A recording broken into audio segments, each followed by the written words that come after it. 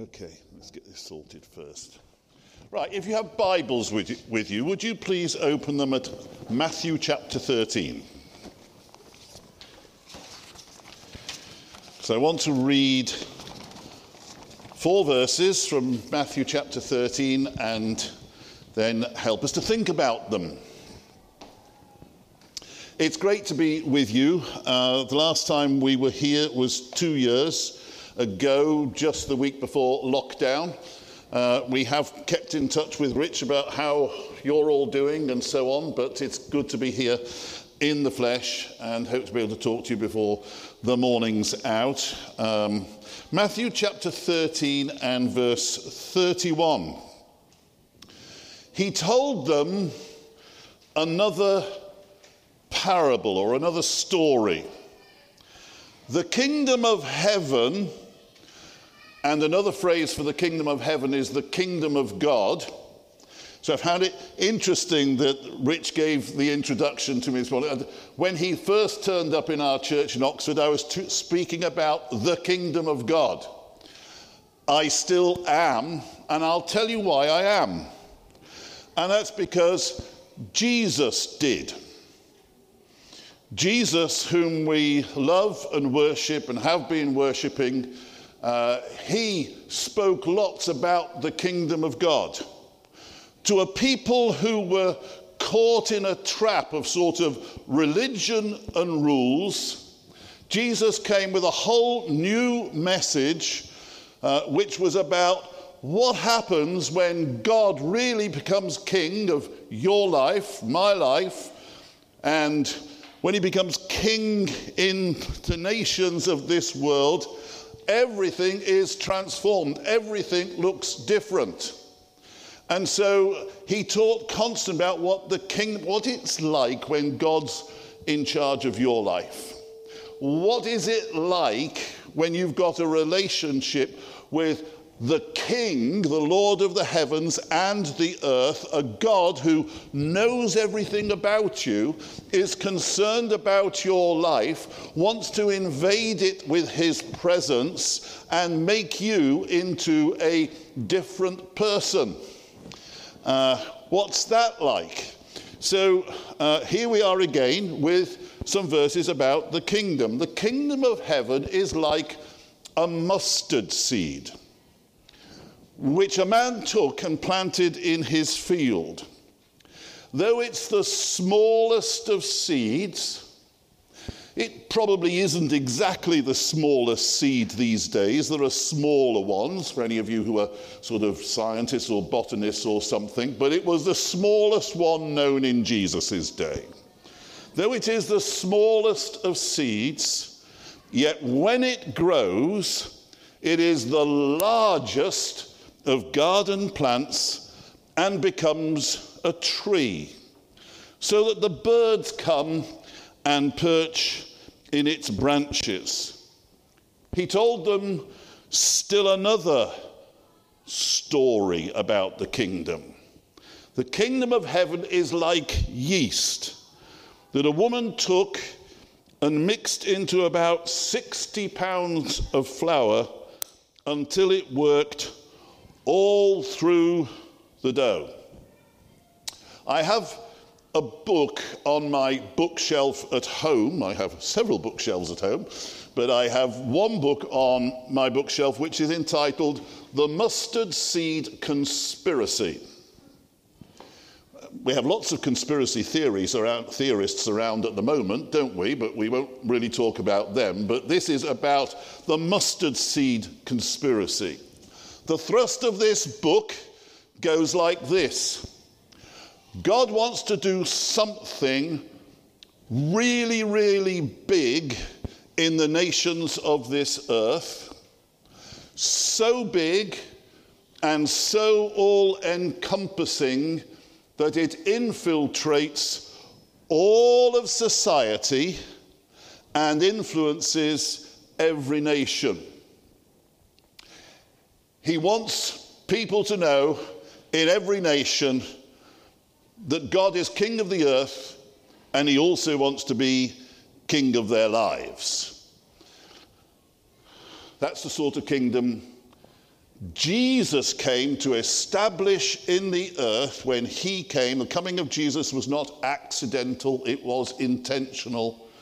It was God's plan to bring a new kingdom into the earth, a breath of fresh air, not like the kingdoms of this earth, not with leaders who force their will upon you, but a king run by a kingdom who is good and loving and caring and just wants to improve your lives, bless your lives and mine by our voluntarily giving ourselves to him. It says in the Bible that he wants to fill everything. This is in Ephesians chapter 1. He wants to fill everything with the knowledge of himself. And he wants to fill the whole earth with his glory. That's prophesied twice in the Old Testament. The most famous which is in Habakkuk chapter 2 verse 14, where it says, and God will fill the whole earth with his glory. Now I want to ask you this morning, do you believe that? It's very quiet. Or do you think the church will always be small and not very influential, that really this world is run by politicians, definitely not by the people of God? Do you think, it seems like in some places in the world that the church is really under siege? If you read about persecuted Christians, that Christians are persecuted in many nations, I'll tell you why. Because the kingdoms of this earth know that there's another kingdom coming which is going to change everything. But the question is, do you believe it? Or is God just a personal king for you, somebody with whom you have a personal life, a personal relationship that will make your life better, but won't really change the world? Now, lots of Christians, I want to tell you this, have a small vision of God. They do believe in God, and they do believe that God makes a difference, and if we pray to him and commit things to him in prayer, he changes things in our lives, but they're not so sure that he is going to fill the earth with his glory, that he wants to change nations. What do you think? Isaiah chapter 2 says this: God's mountain, or the mountain of the Lord, will be exalted above every other mountain. That means if you compare religions as sort of mountains side by side, God's mountain, Yahweh's mountain, Jesus' mountain, it's all the same thing, will be higher than every other. There's lots of ways that people try to find to work their lives out, but the mountain of the Lord will be exalted above every other mountain, and the nations of the earth will stream up to it. In other words, God's looking for a kingdom and determined to establish a kingdom in which faith in him is bigger than any other faith that there may be around, whether it's faith in secular knowledge or whether it's faith in other spiritual religions. Habakkuk chapter 2 verse 14 says, the earth will be filled with the knowledge of the glory of God as the waters cover the sea. I need to tell you this is one reason why personally, I pray for revival regularly. With my wife, we pray for revival regularly, for God to do something bigger than this world has yet seen, because God wants to fill the earth with his glory. It says in Ephesians chapter 1 that Jesus wants to fill everything with his presence. This is what the kingdom of God is all about. When Rich says that morning, when he first heard somebody talking about the kingdom of God, he was captivated by it, it's because this is not just a small message about your life being blessed because you know Jesus, but it's a big picture portrayal of what God wants to do in the earth. He wants to change nations. And boy, do the nations of this earth need changing. And I need to hold myself back, rein myself back for making too many political comments or whatever it may be, but what's happening in our nation is really not very encouraging. What's happening in the political world is not very encouraging. What's happening in the United States is not very encouraging. And you could go around and name many other nations. It's not very encouraging. What's happening in Russia and Ukraine is not very encouraging. It doesn't inspire you with great confidence for the future. But there is a king who wants to change all of that as people come to him. And so, the question I'm wanting to ask you this morning is, how big is your vision?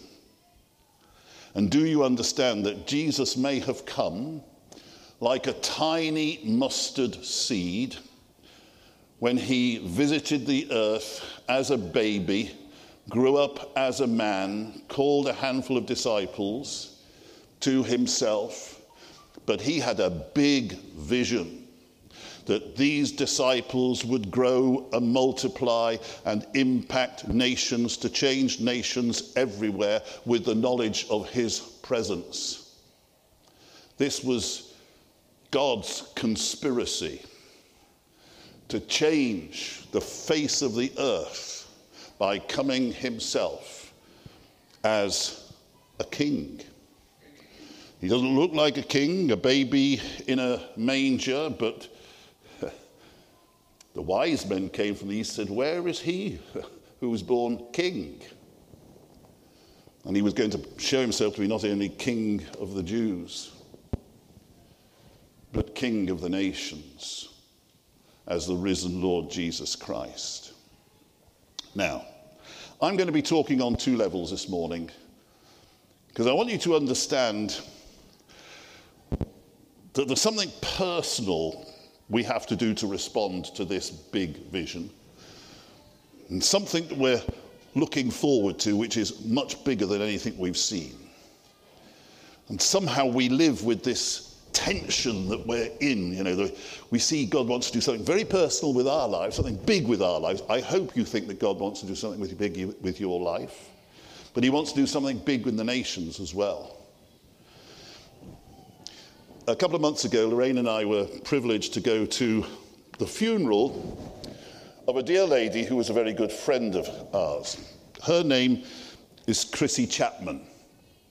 Chrissy Chapman grew up in Manchester, in the sort of downtown city part of Manchester. She was just a straightforward Manchester girl who spoke bluntly, like Manchester people do. Northerners do.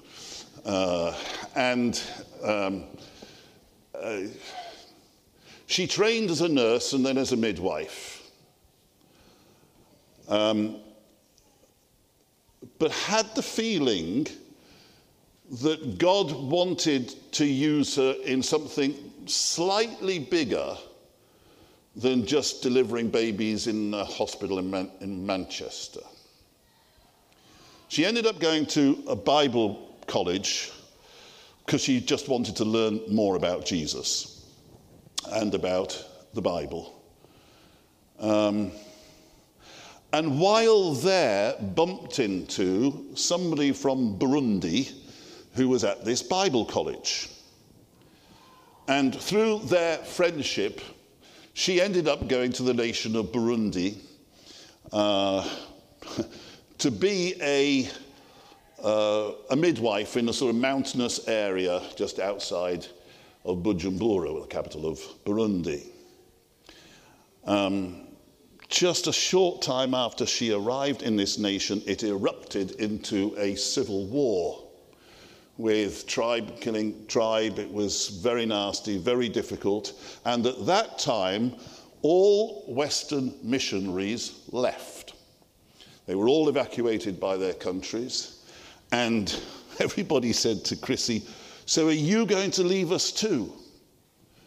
And Chrissy said, "No, I'm not. God called me here and I'm staying."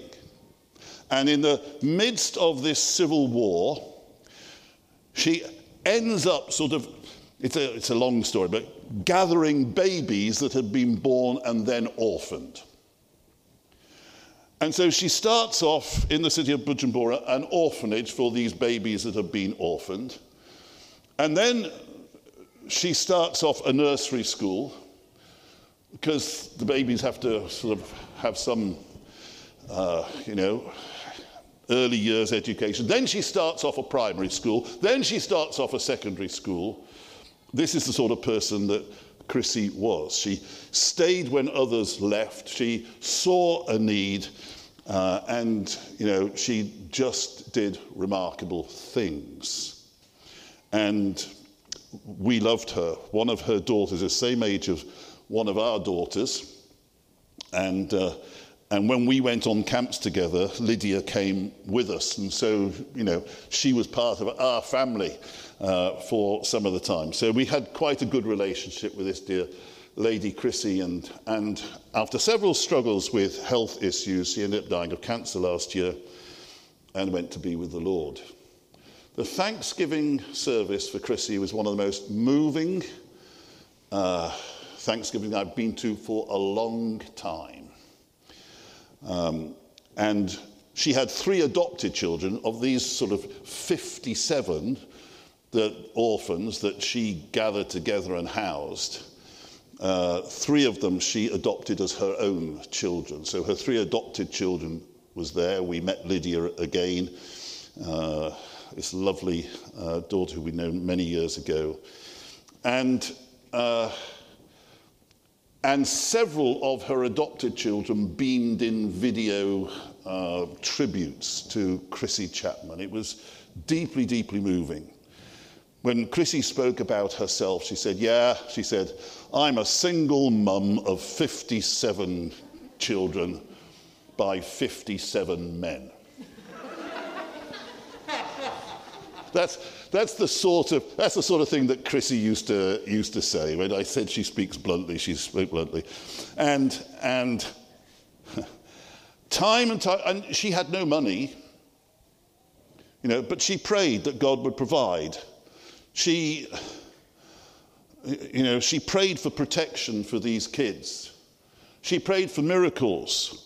One of the kids who came to her had AIDS, was an AIDS child. Chrissy didn't know what else to do except to pray that the AIDS would be broken in this kid's life. Let's see if I can get this a bit tighter. Pray for the AIDS to be broken and for her to be healed. She was dramatically healed of AIDS, and she was there at this funeral. Just remarkable stories.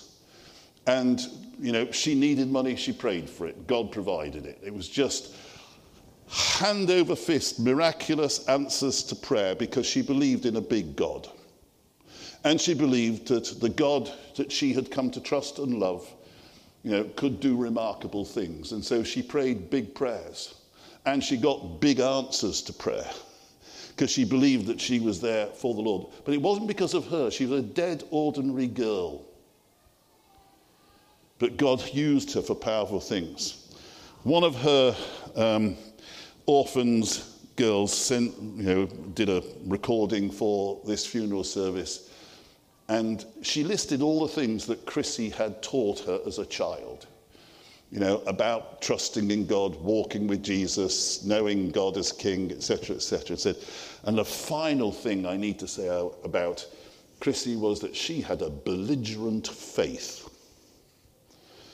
I loved that phrase. It got hold of me. I thought, I think Rich could have some belligerent faith. You know, I could have some, Kate could have some belligerent faith. We need people. We need people with belligerent faith, and you can have belligerent faith. You may be an ordinary person from I don't know where, but the mustard seed conspiracy is to start very small with ordinary people.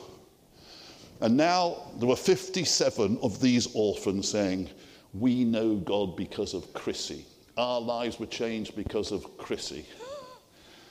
Everything's different because of Chrissy. You could do that. You could do that. You could do that. The next story I want to share is a little bit from history, but it's a very, very well-known one. A guy from Germany called Count von Zinzendorf was just 10 years old, just a schoolboy, when with 5 friends he formed a club called the Order of the Grain of the Mustard Seed. Now this is amazing. At 10 years old, he understood something about this mustard seed conspiracy.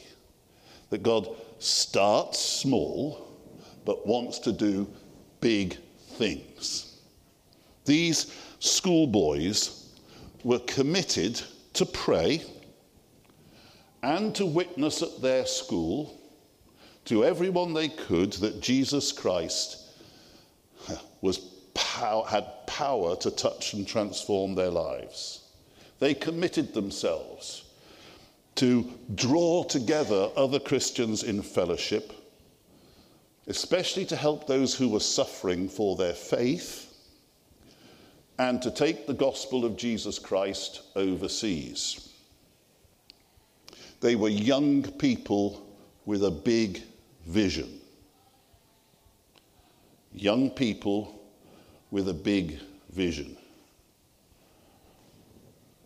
Richard testified at 21 of suddenly having his vision transformed from just being a Christian whose life Jesus had blessed to being part of something much, much bigger. It's why he and Kate are here, leading this church. They both have that vision. They developed into a whole group called the Moravians, which had a massive worldwide missionary influence. And 1 in 7 of all Moravians moved to other nations to share the good news of Jesus and the life and forgiveness that he offers. What were the principles of the Moravians? I'd like to share some of them with you. First of all, prayer. They believed that they could pray big prayers to a God who answers big prayers. It wasn't just domestic prayers about, Lord, please bless me in my exams, help me get this week's assignment done. And I'm not poo-pooing that. God wants to help you do all of those things. He wants to help families with their family. He wants to help ordinary people with their jobs. He wants to move in every area of our lives. Jesus wants to move in. So there's nothing wrong with praying the prayers for those domestic parts of our life, but they understood that Jesus wanted to do something far bigger. And here was the prayer they prayed, and they decided to have a 24-hour prayer meeting. They started a 24-hour prayer meeting, and they were going to go and pray and pray and pray this same prayer every day. And here's the prayer they prayed: that the Lamb, that is Jesus, may receive the reward of his sufferings. In other words, everything he died for, may Jesus receive the fruit of that. This prayer meeting lasted for 100 years. They then started to send missionaries to as varied places as Greenland and the West Indies, America and Africa. And here's the thing. I learnt from Rich and Kate yesterday that there's a Moravian sort of influence in Leeds. So somehow these Moravians must have ended up in Leeds as well and planted something in Leeds. I haven't done the research on the history yet. I meant to look it up overnight and forgot. But there you are. They even touched Leeds. These missionaries were self-supporting. They didn't expect to be paid by churches or whatever it was. They were self-supporting. In fact, it was suggested to them the place they needed to go was to the local marketplace, start businesses and work in the marketplace, and that way they would get known as people who were faithful and reliable. So in other words, the people were working people. They were simply to preach the gospel of the love of God, not heavy theology. And here's a phrase I really love. Missionaries were seen to be the assistants of the Holy Spirit. In other words, and this I heard Rich and Kate talk about several times. You've probably heard it, I hope you've heard it, that God is already working and we're joining him in the work. God is touching people with his love. We're just helping people to understand that. We too are assistants of the Holy Spirit. And perseverance was a more important yardstick than fruitfulness. Interesting. William Carey, who was one of the first missionaries ever to India, it was 10 years before he got his first convert. He founded schools, established universities, eventually changed the nation by the message that he brought, but it took him 10 years to get his first convert. Now look, this is what I'm trying to say to you. We have a large task before us in the spiritual desert of UK and Europe and other nations of the world. Let me tell you a story about a young man who was part of our church in Oxford. His name was Ben Price. Ben was a student in Oxford University, was reading engineering because it's what he liked best, but he didn't really know why he was doing it. And after one Sunday morning meeting, he was sort of sitting around at the side of the sort of meeting hall that we were in, and he wasn't the most sociable of character. I mean, he was sort of one of these extroverts who can always talk to anybody. He was one of those who feel just slightly, and so he's sitting on the edge and sort of just thinking about, anything. And this guy comes up to him, a very good friend of ours called Len. But Len wasn't a small talker either, but he had been a missionary in Pakistan for 14 years. And Len says to Ben, "So, what are you doing with the rest of your life?" Just a small question over coffee sort of thing, And Ben says to Len, "I haven't got a clue." Some of you might identify with this. You're studying something, but what for? Do you know? Well, we often don't know.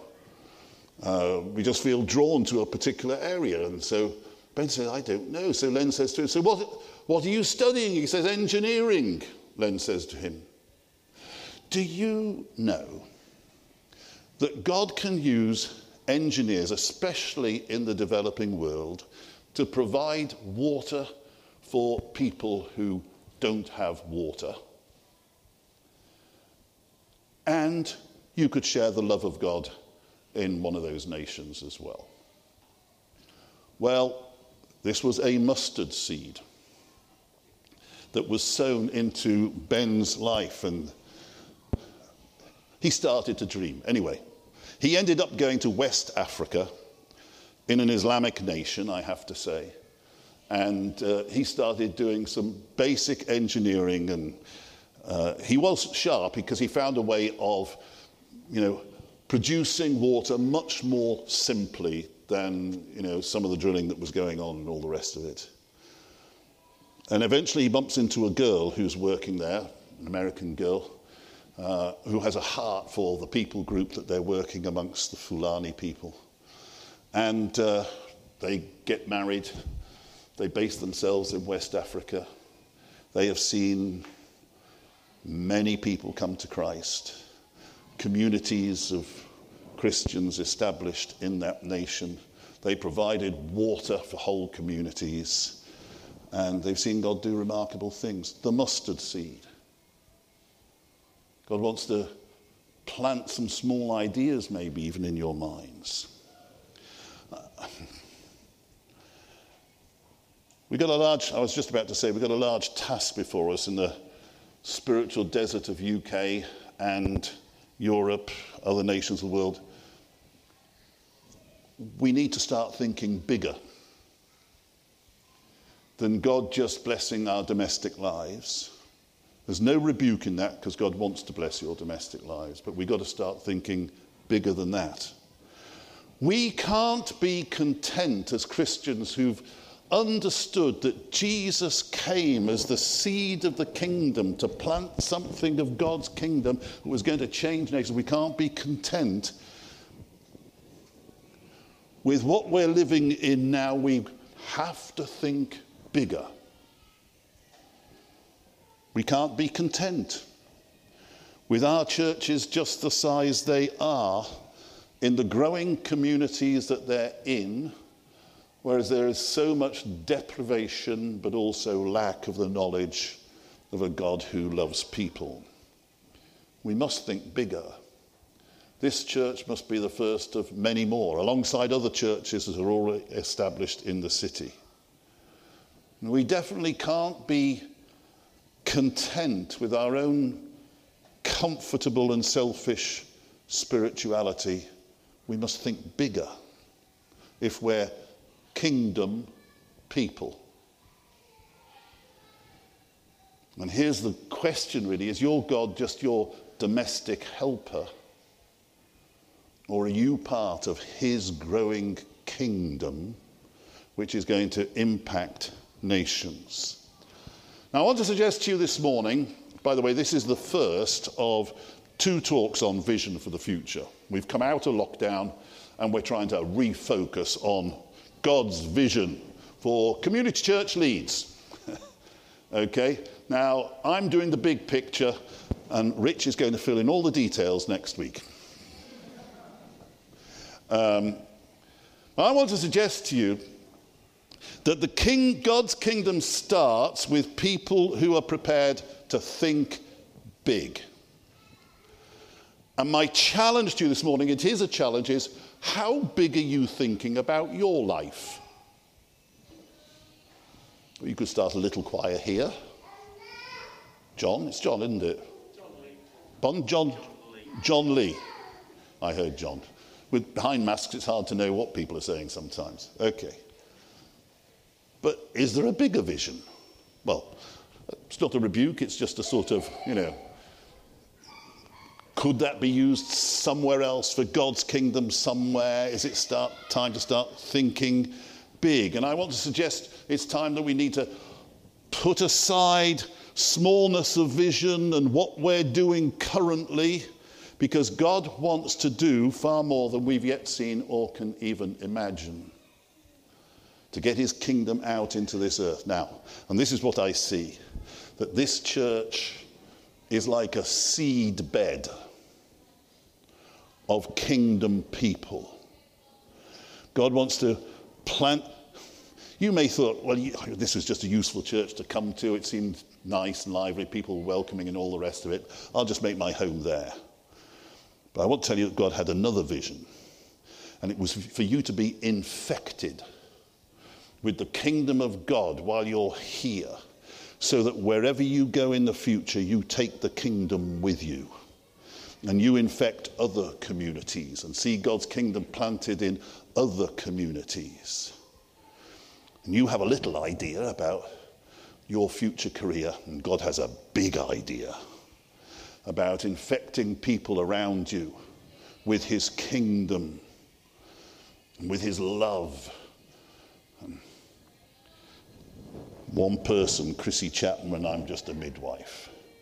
57 kids who are alive with faith in Jesus to touch communities for him. It's a powerful picture. So I've got to bring this into land now, and know I need to finish very soon. So how do we see the kingdom grow where we are? Number one, think big, very big. Resist smallness of mind, smallness of vision, smallness of heart, and self-effacing modesty.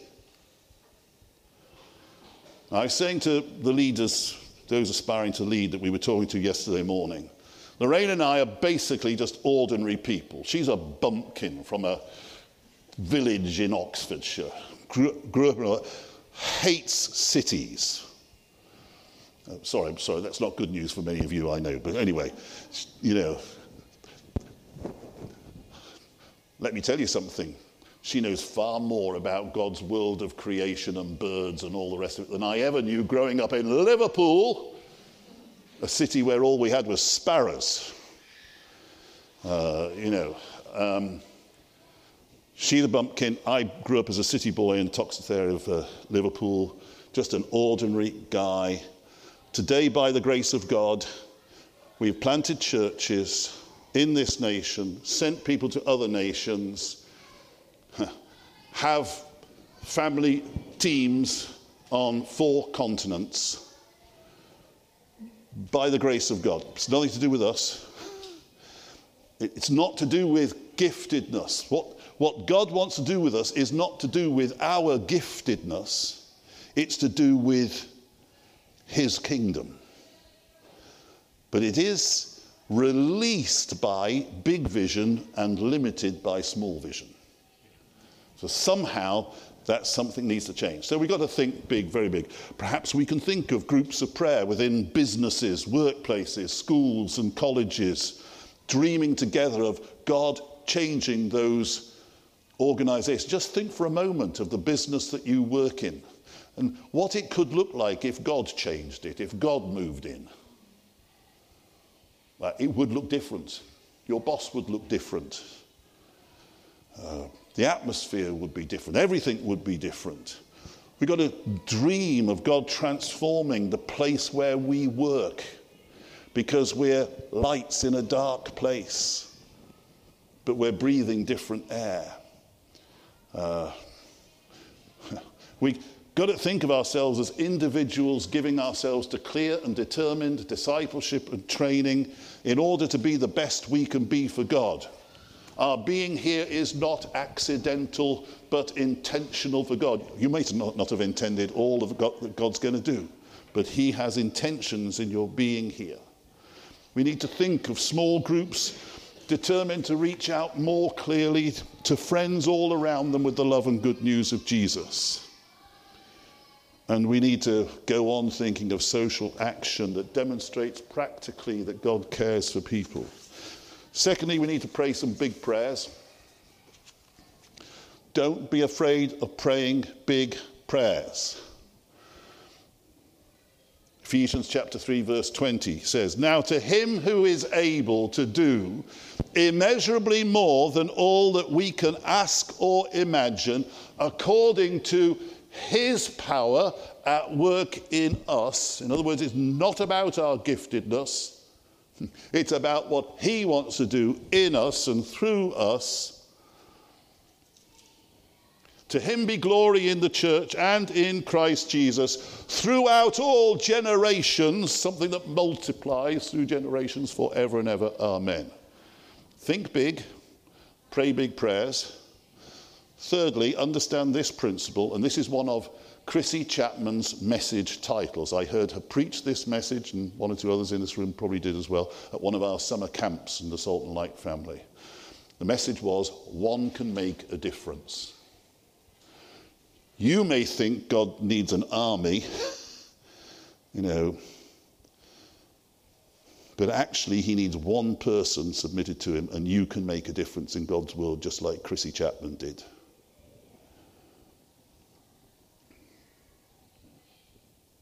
One can make a difference. And that's a bit intimidating because we don't like being on our own.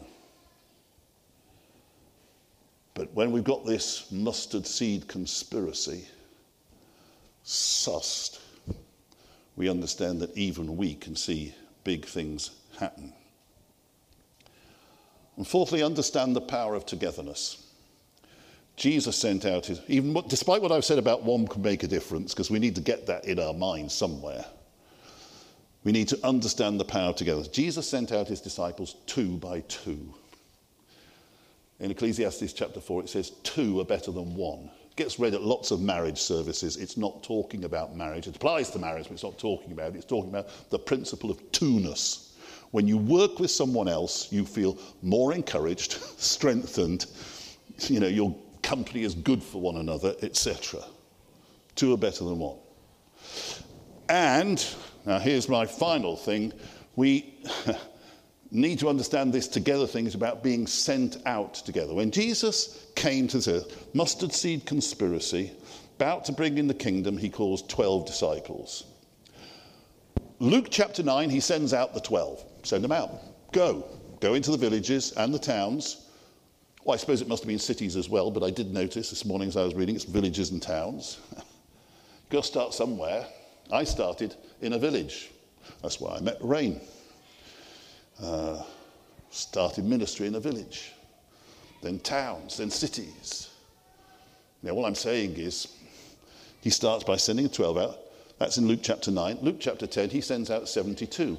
We don't really know where these 72 came from, but he must have been training them all the time. They were sort of the next level of disciples, and he sends out 72. Sends them out together, 2 by 2. After his resurrection. So he starts by sending them out to Israel. After his resurrection, he sends them out into all the world, all the nations. Together we can accomplish far more than any of us can accomplish individually. And I want to encourage you to dream, envision yourselves, talk together about the big things God wants to do in this city. It's not just a passing place for some of you to come and train. There's big things he wants to do in this city. Pray together. Pray big prayers. Talk. Go. Be sent. If there's a pioneering work to do in some area of the city, say to Rich and Kate, here am I, send me. Whoa. It'd be nice for you to be overrun with volunteers.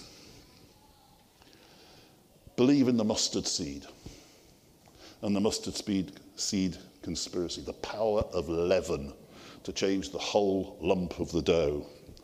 God wants to influence everything, everywhere, with the knowledge and love of his son Jesus, and change the world through the presence of his kingdom.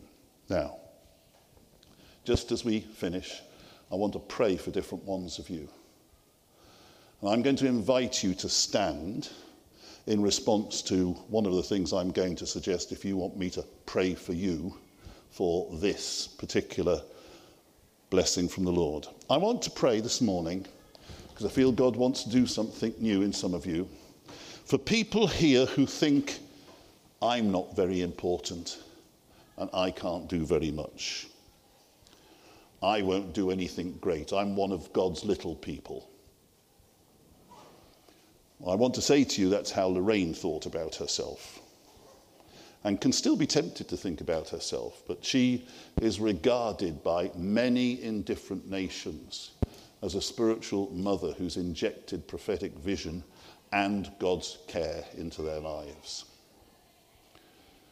But basically, you undervalue yourselves. I want to pray for you this morning because I want God to change something in you. And if you want God to change that self-effacing modesty in you, I'm going to invite you to stand in a moment. I want to pray for some of you who just don't know why you're here, who wonder why God's placed you where you are, at work, in your studies. You just happened to get your job or your place at uni or whatever it was, but you still don't know why you're here. I want to pray for you that God would start to speak to you about his purposes for you here, and his big purposes in the plan of God. I want to pray for some people here who know their vision is far too small You think the church is always going to be small and struggling, but the superpowers of the nations aren't going to be changed by the kingdom. Well, church history teaches us something different. I haven't got time to go into that now. But if you know your ideas are far too small and you need God to give you a bigger vision, I want to pray for you. And I want to pray for some of you who know that your prayers are not very big or effective. A few months ago, I picked up this quote from a dear, dear lady called Corrie ten Boom, who had a calling to hide Jewish people in the Netherlands during the Second World War, and was a great servant of the Lord. And she said this: when you walk on the earth, you walk in the area of difficulties and impossibilities. When you start to pray, you enter the realm where everything is possible. Can I just repeat that? Because that is very powerful. When you walk on the earth, you walk in the area of difficulties and impossibilities.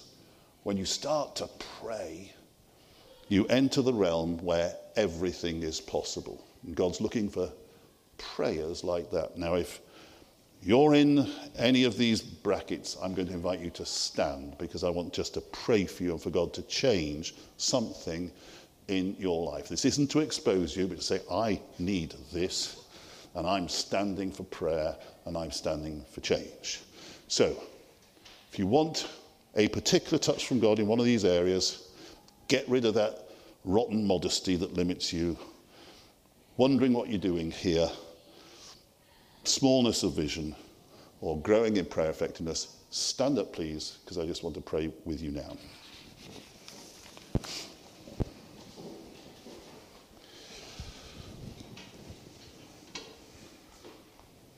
Well, Heavenly Father, thank you that you have a plan and purpose for every single one of our lives. And it's to be touched by your love in such a way that we can touch the lives of others and see this world transformed because of the love of Christ. Now, Lord, I want to pray for my precious brothers and sisters who are standing before you especially. Lord, where there are people, individuals who think, I'm not very important, who undervalue themselves and the gifts you put in them, I want to pray that you would change that now in the mighty name of Jesus. And transform that self-limiting vision into understanding that you, by your Spirit, are able to do great things through them. I want to pray, Lord, for those who don't know why they're here, what they're doing here, or where they're going. That's understandable, but I pray that you would start to speak to them of your purposes for their lives and the plans that you have for them, and I pray that in Jesus' name.